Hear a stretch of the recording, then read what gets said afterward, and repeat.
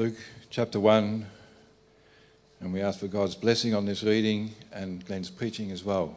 We thank him for the opportunity we have to do this freely.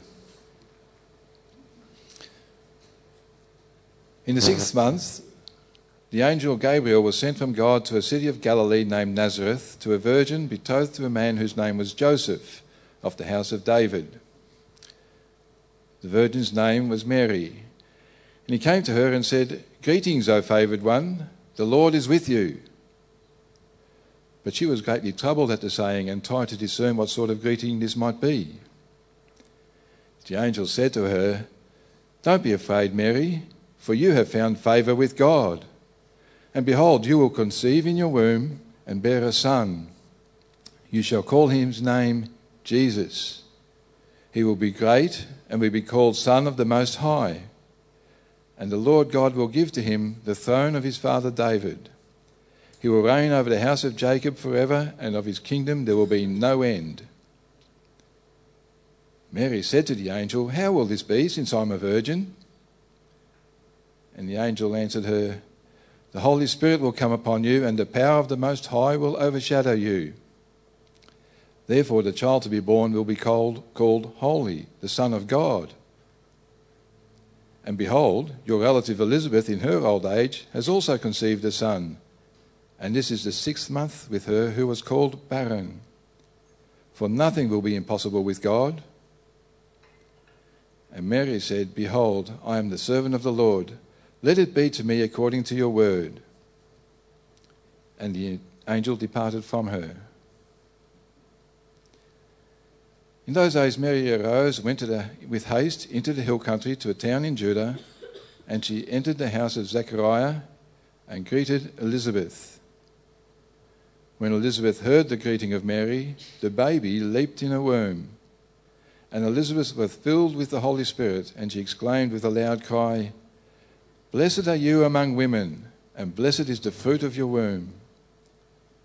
And why is this granted to me, that the mother of my Lord should come to me? For behold, when the sound of your greeting came to my ears, the baby in my womb leaped for joy. And blessed is she who believed that there would be a fulfillment of what was spoken to her from the Lord."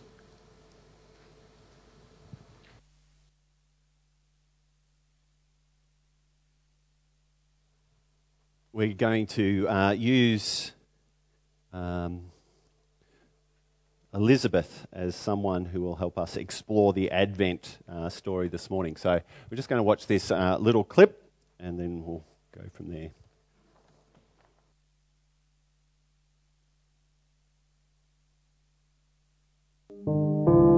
Well, you know spring chicken. That's the first thing my neighbor said to me when I told her I was pregnant. Can you believe that? Maybe she just didn't believe me, but I don't hold it against her. She'd been a tad bit cranky ever since she found that scorpion in her girdle drawer. Maybe she just didn't realize what a miracle this was for me. I mean, Zechariah and I had been trying to have a child of our own our whole lives. By the time most of my hair had turned gray and Zechariah's had turned loose, we had given up hope. But nothing is impossible for God.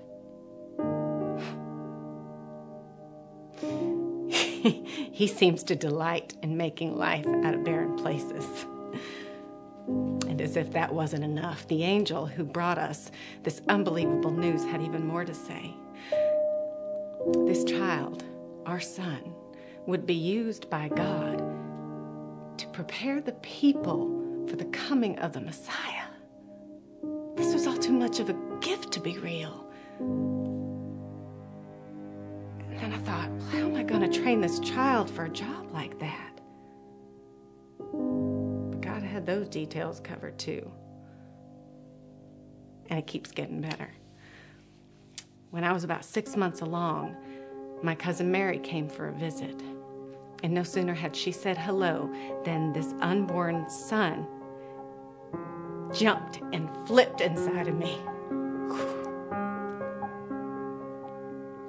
Right then, God just opened my eyes so that I could clearly see that this young girl standing in my home was also with child, and he would be called Wonderful Counselor, Almighty God, Everlasting Father, and Prince of Peace.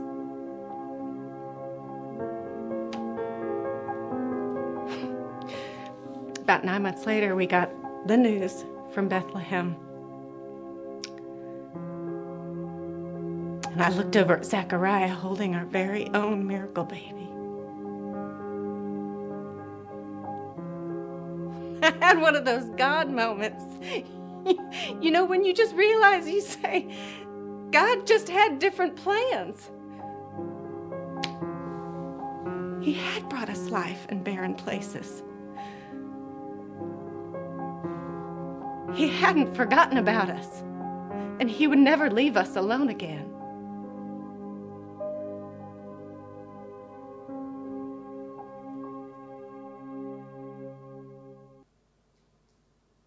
We are a couple of weeks out from Christmas. As you might be already halfway through your Advent calendar. I don't know for you, but it has seemed for me this year, as I've led into Christmas, it all just seems a bit condensed this year. It's only 2 weeks away. But so today, I want to focus a little bit on Advent. Advent's a little bit being condensed for us. We had sort of a children's service last week, and we've got a Thanksgiving thing next week. And so this week I want to focus on this idea of Advent and use Elizabeth's story to do that. I think there's something about seeing something like that that just helps you, or helps us, put ourselves in the story. This is a story that we read year in, year out. We sort of know the names, we know how it works. But sometimes things like this just help us put ourselves into that story and think, and that's what I would encourage you to do this year. Put yourself into the place of different people in the story and think about what they would have been going through in that situation, what they would have been feeling, what they would have been experiencing, the highs and lows of the Christmas story for many of them in it. So this is put together by the Skit Guys. If you know the Skit Guys, I really encourage you. There's a whole series of them that they do most Christmas. Just Google Skit Guys, the first Christmas, and they just have a number of them that just give you insight into different characters in the story. It's well worth doing. So as we think about Advent this year, I was captured by Elizabeth's story and to a certain extent Mary's story as well. And that, as I think I said in the newsletter, that these two sort of leading ladies of the story have something in common. They have in common miraculous pregnancies. And I think even for most of this sort of part of the story that we just read, that they were pregnant together. And so I'm going to use sort of that idea to play with this idea of Advent. So Advent, if you look at the meaning of Advent, it means expectant waiting. And so it's a waiting with sort of a sense of hope, with a sense of expectation, of joy, of something that is going to come. And if any of you have been pregnant, or been partners of people who've been pregnant, you would know that pregnancy is a little bit like that. That as you sort of go through that sort of 9-month stage, that there is this sense of preparation for the birth, knowing sort of roughly when it's going to come, but not exactly.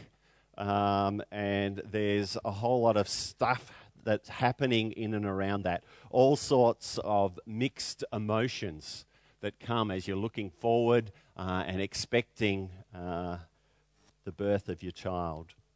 And I think we can play with this idea if you sort of resonate with that, or if you can think about what that might be like.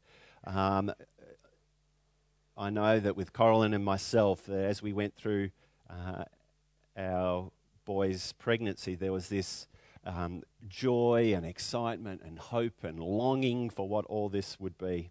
But also alongside that, there was also fear, pain, discomfort, more for my wife than me, but a sense of uncertainty. And I think that sort of, as we think about Christmas and this sort of expectant waiting, there's that sort of edge of those two things going together.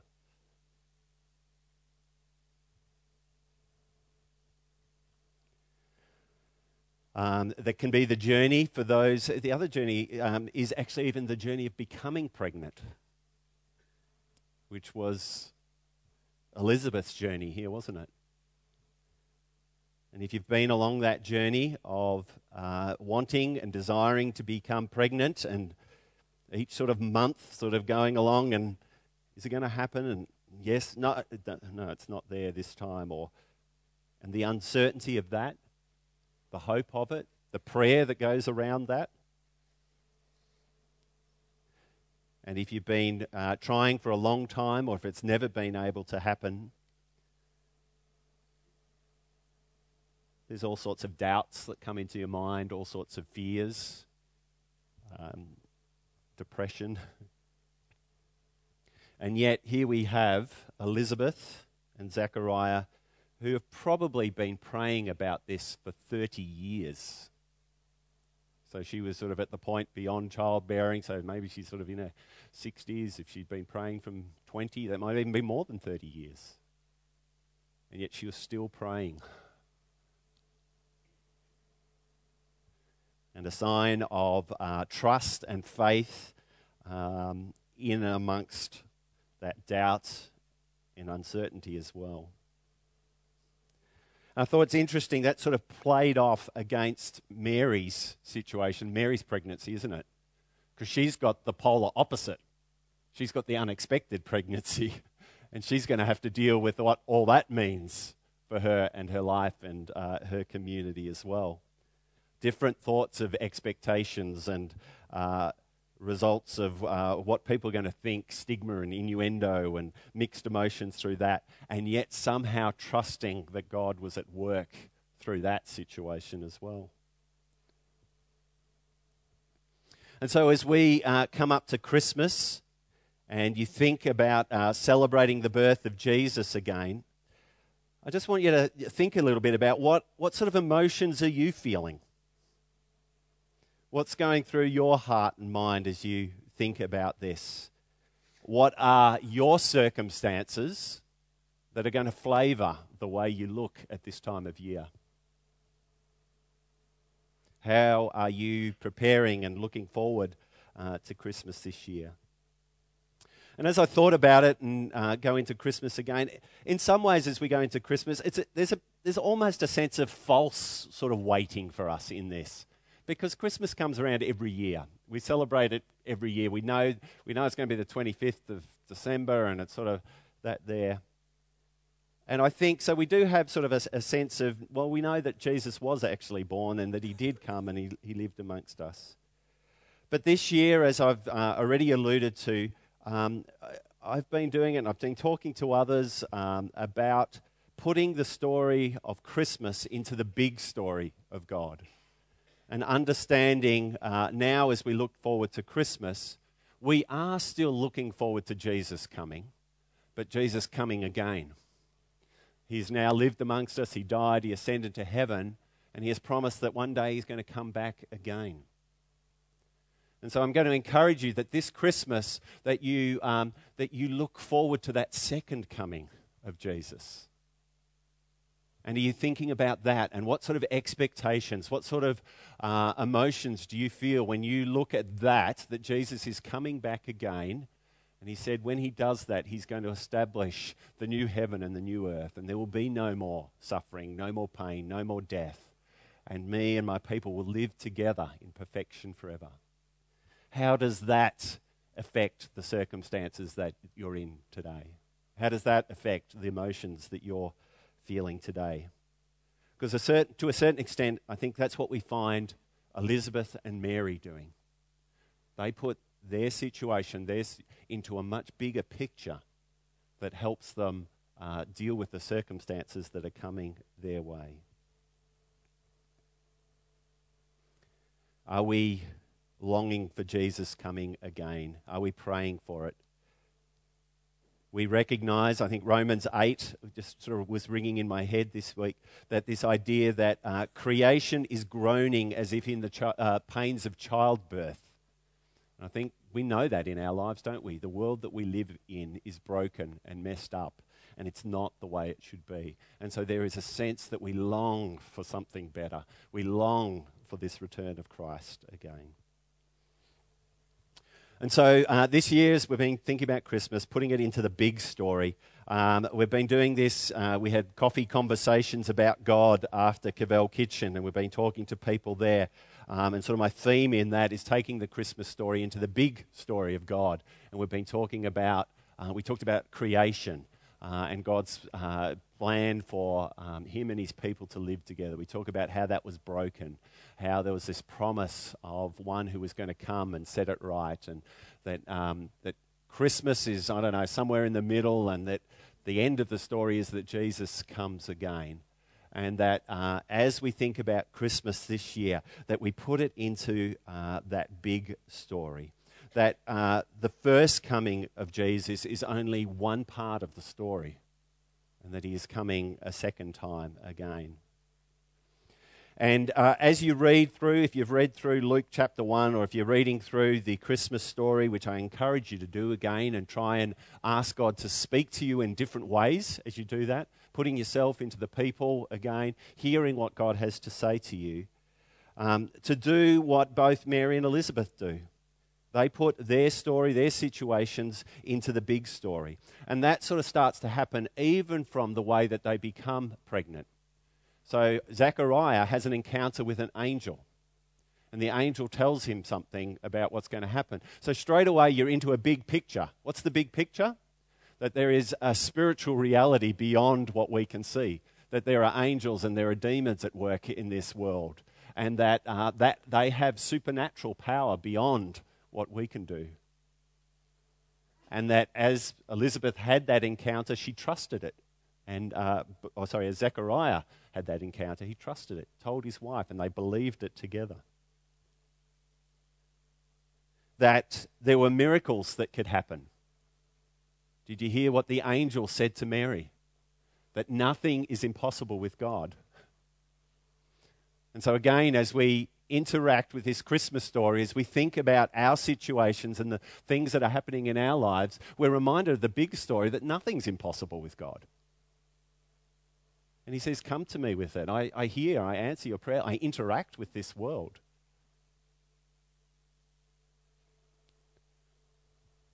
That he hears the answers of your prayer, or he hears your prayer and answers them.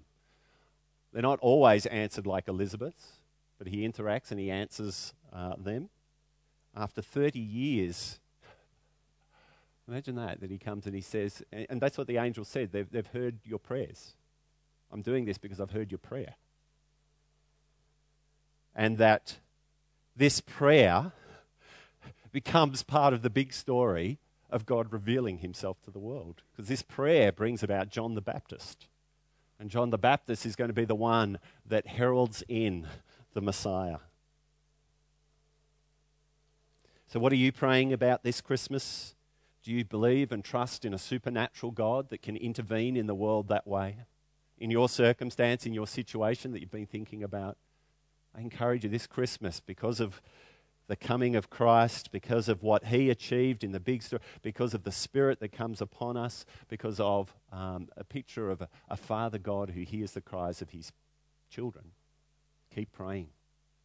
Be persistent in prayer. Trust your Father in that. Right through the story, we get lots of words like Abraham and David and Messiah and covenants and Israel.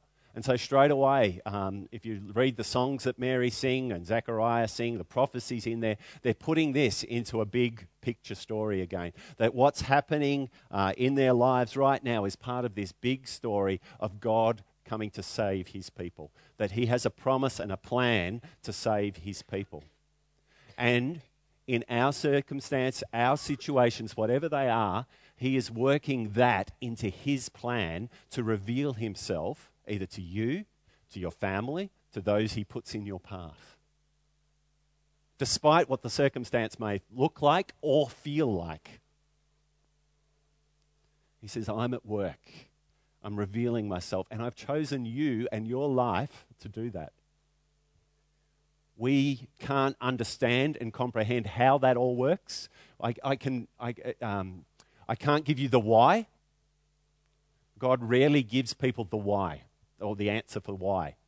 Lots of people in the Bible ask it. It's okay to ask it, but we often rarely get the answer of why. And he says, what he does say, he says, trust me. Trust me. I know you. I'll get you through this, or I'll change the circumstances, or I'll give you the power to endure. And so the Christmas again put into the big picture of creation, Israel, and even now for us who live on the other side of it, this promise of Jesus coming again, knowing that the Spirit is someone who will enable us through our weakness. There's lots of words through these passages about salvation, about people's eyes being opened to recognize that this Saviour King who has come will reign forever, and that he will gather his people and they will live in paradise with him again. There, in amongst this story, there's also words of judgment. Samuel actually brings words of judgment and says, don't harden your heart to this story. Don't turn away from God, but keep trusting him, keep believing him, keep walking toward him. Anna, the prophet, later on, she speaks about a child who's coming who will work for the redemption of God's people, giving us this big picture that God is at work at saving his people. And we still know that after Jesus ascended, that he has now chosen his people, the church, and inhabits us with Christ's Spirit, so that the world would know that God is at work redeeming the world, saving the world. And we have been given that message to live.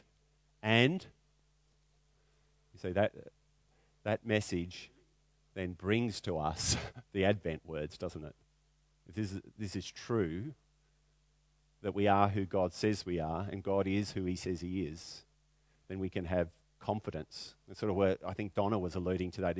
Joy is not just necessarily happiness, but it's sort of probably a contentment, an inner sense of contentment and strength through it.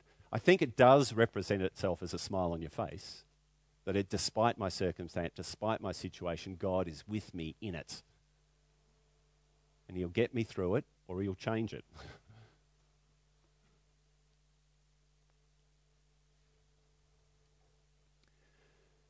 So to make sense of Christmas this year again, just want you to put it into the big story.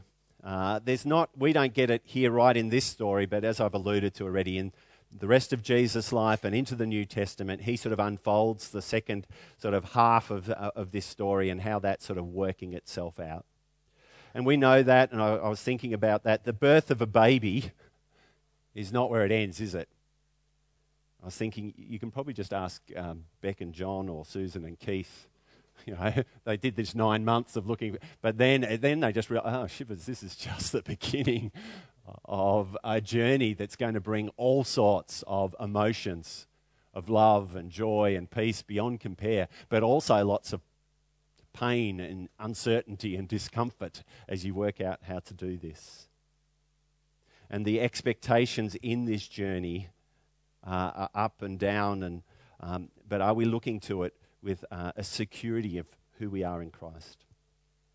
So this Christmas, I encourage you to put it into the big story. So look back and think about those things, but also look forward as well. And it's interesting. That's what the Lord's Supper does to us too, doesn't it?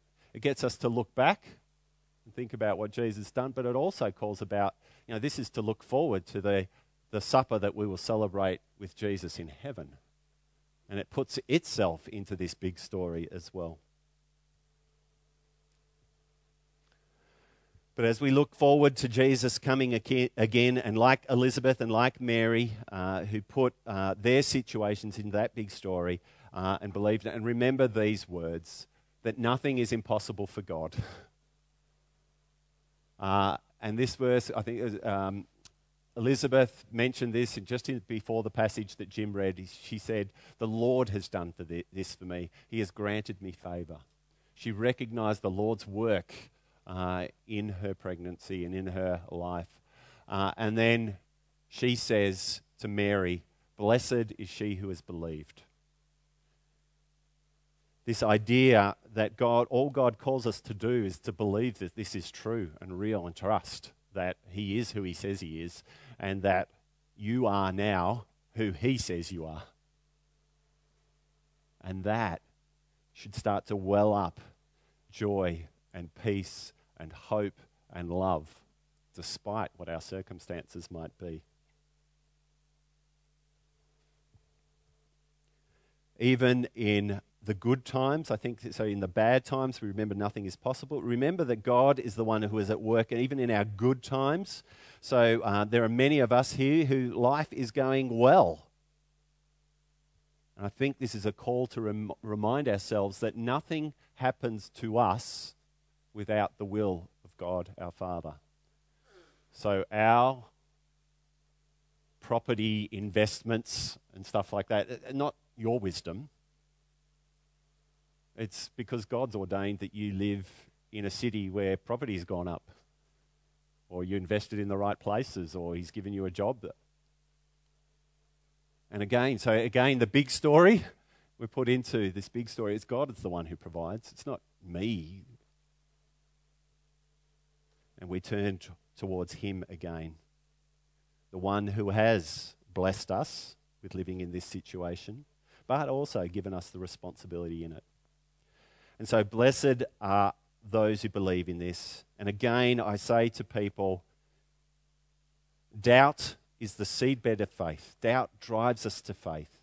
And as the Bible tells us, the people that gives us examples of how do you deal with that, you pray about it. And you say, God, help me with my unbelief. Help me to believe this. Help me to understand that this is true. Help me to feel that this is true. Help me to know and experience those emotions of love and joy and peace. Holy Spirit, make that real to me. I think I've prayed lots, and if you pick up where I pray, I get onto words. My prayer words this year have been that we would experience the power and presence of God, whatever our situations. So the power that He can change it or get us through, and the presence that He would comfort us and minister to us and serve us in that situation. Like even that sentence that I just said, did you hear what I said? I just said God would serve us in that situation. That's what He's doing. That's what Christmas tells us again, that God came from heaven as a servant to serve His people, to empower His people, whatever their circumstance or situations.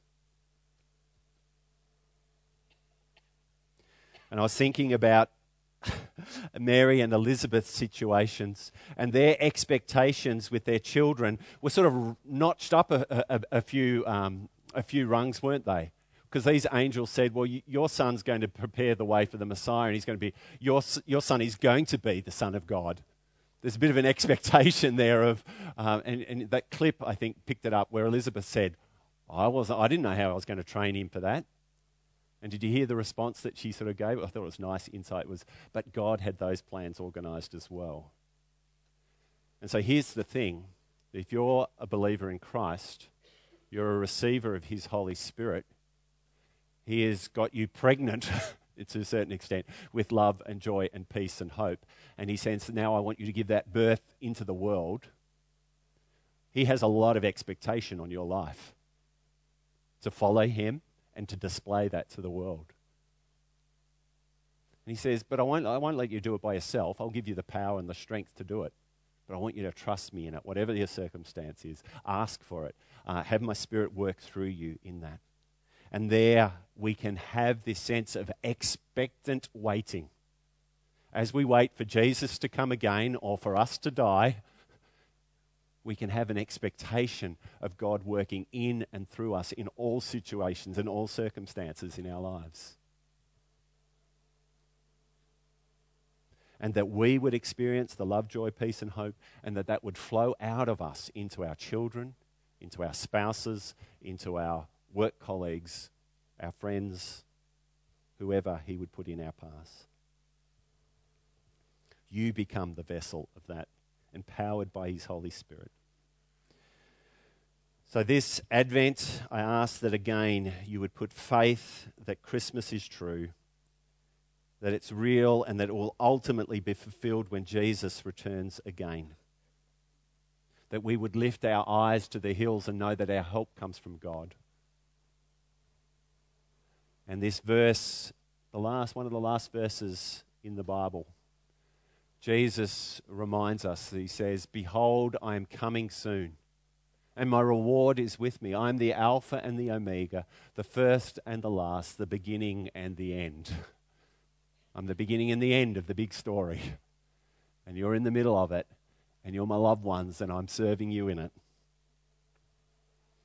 And I was thinking about just that clip of Elizabeth, and as we just sort of wrap that up, think about that verse. That we may pray for faith, for trust and obedience, knowing that God has the details of our lives in his hands. That this Christmas, that you may again, as you read the story, ask God, like Elizabeth said in that clip, to open your eyes, to see it afresh. To have, like, I love the last bit of that clip, where she goes, it was just like one of those God moments. I'm asking and I'm praying for you as a church, for us, that we would have a God moment again this Christmas. That we would experience his love and joy and peace and hope in fresh and new and vibrant and expectant ways. And we hear Elizabeth's testimony that he brought life in barren places. That he had never forgotten her for 30 odd years. He had never forgotten her. And that he would never leave us, and that he would be Emmanuel, God with us, whatever our situation or circumstance. Let's pray.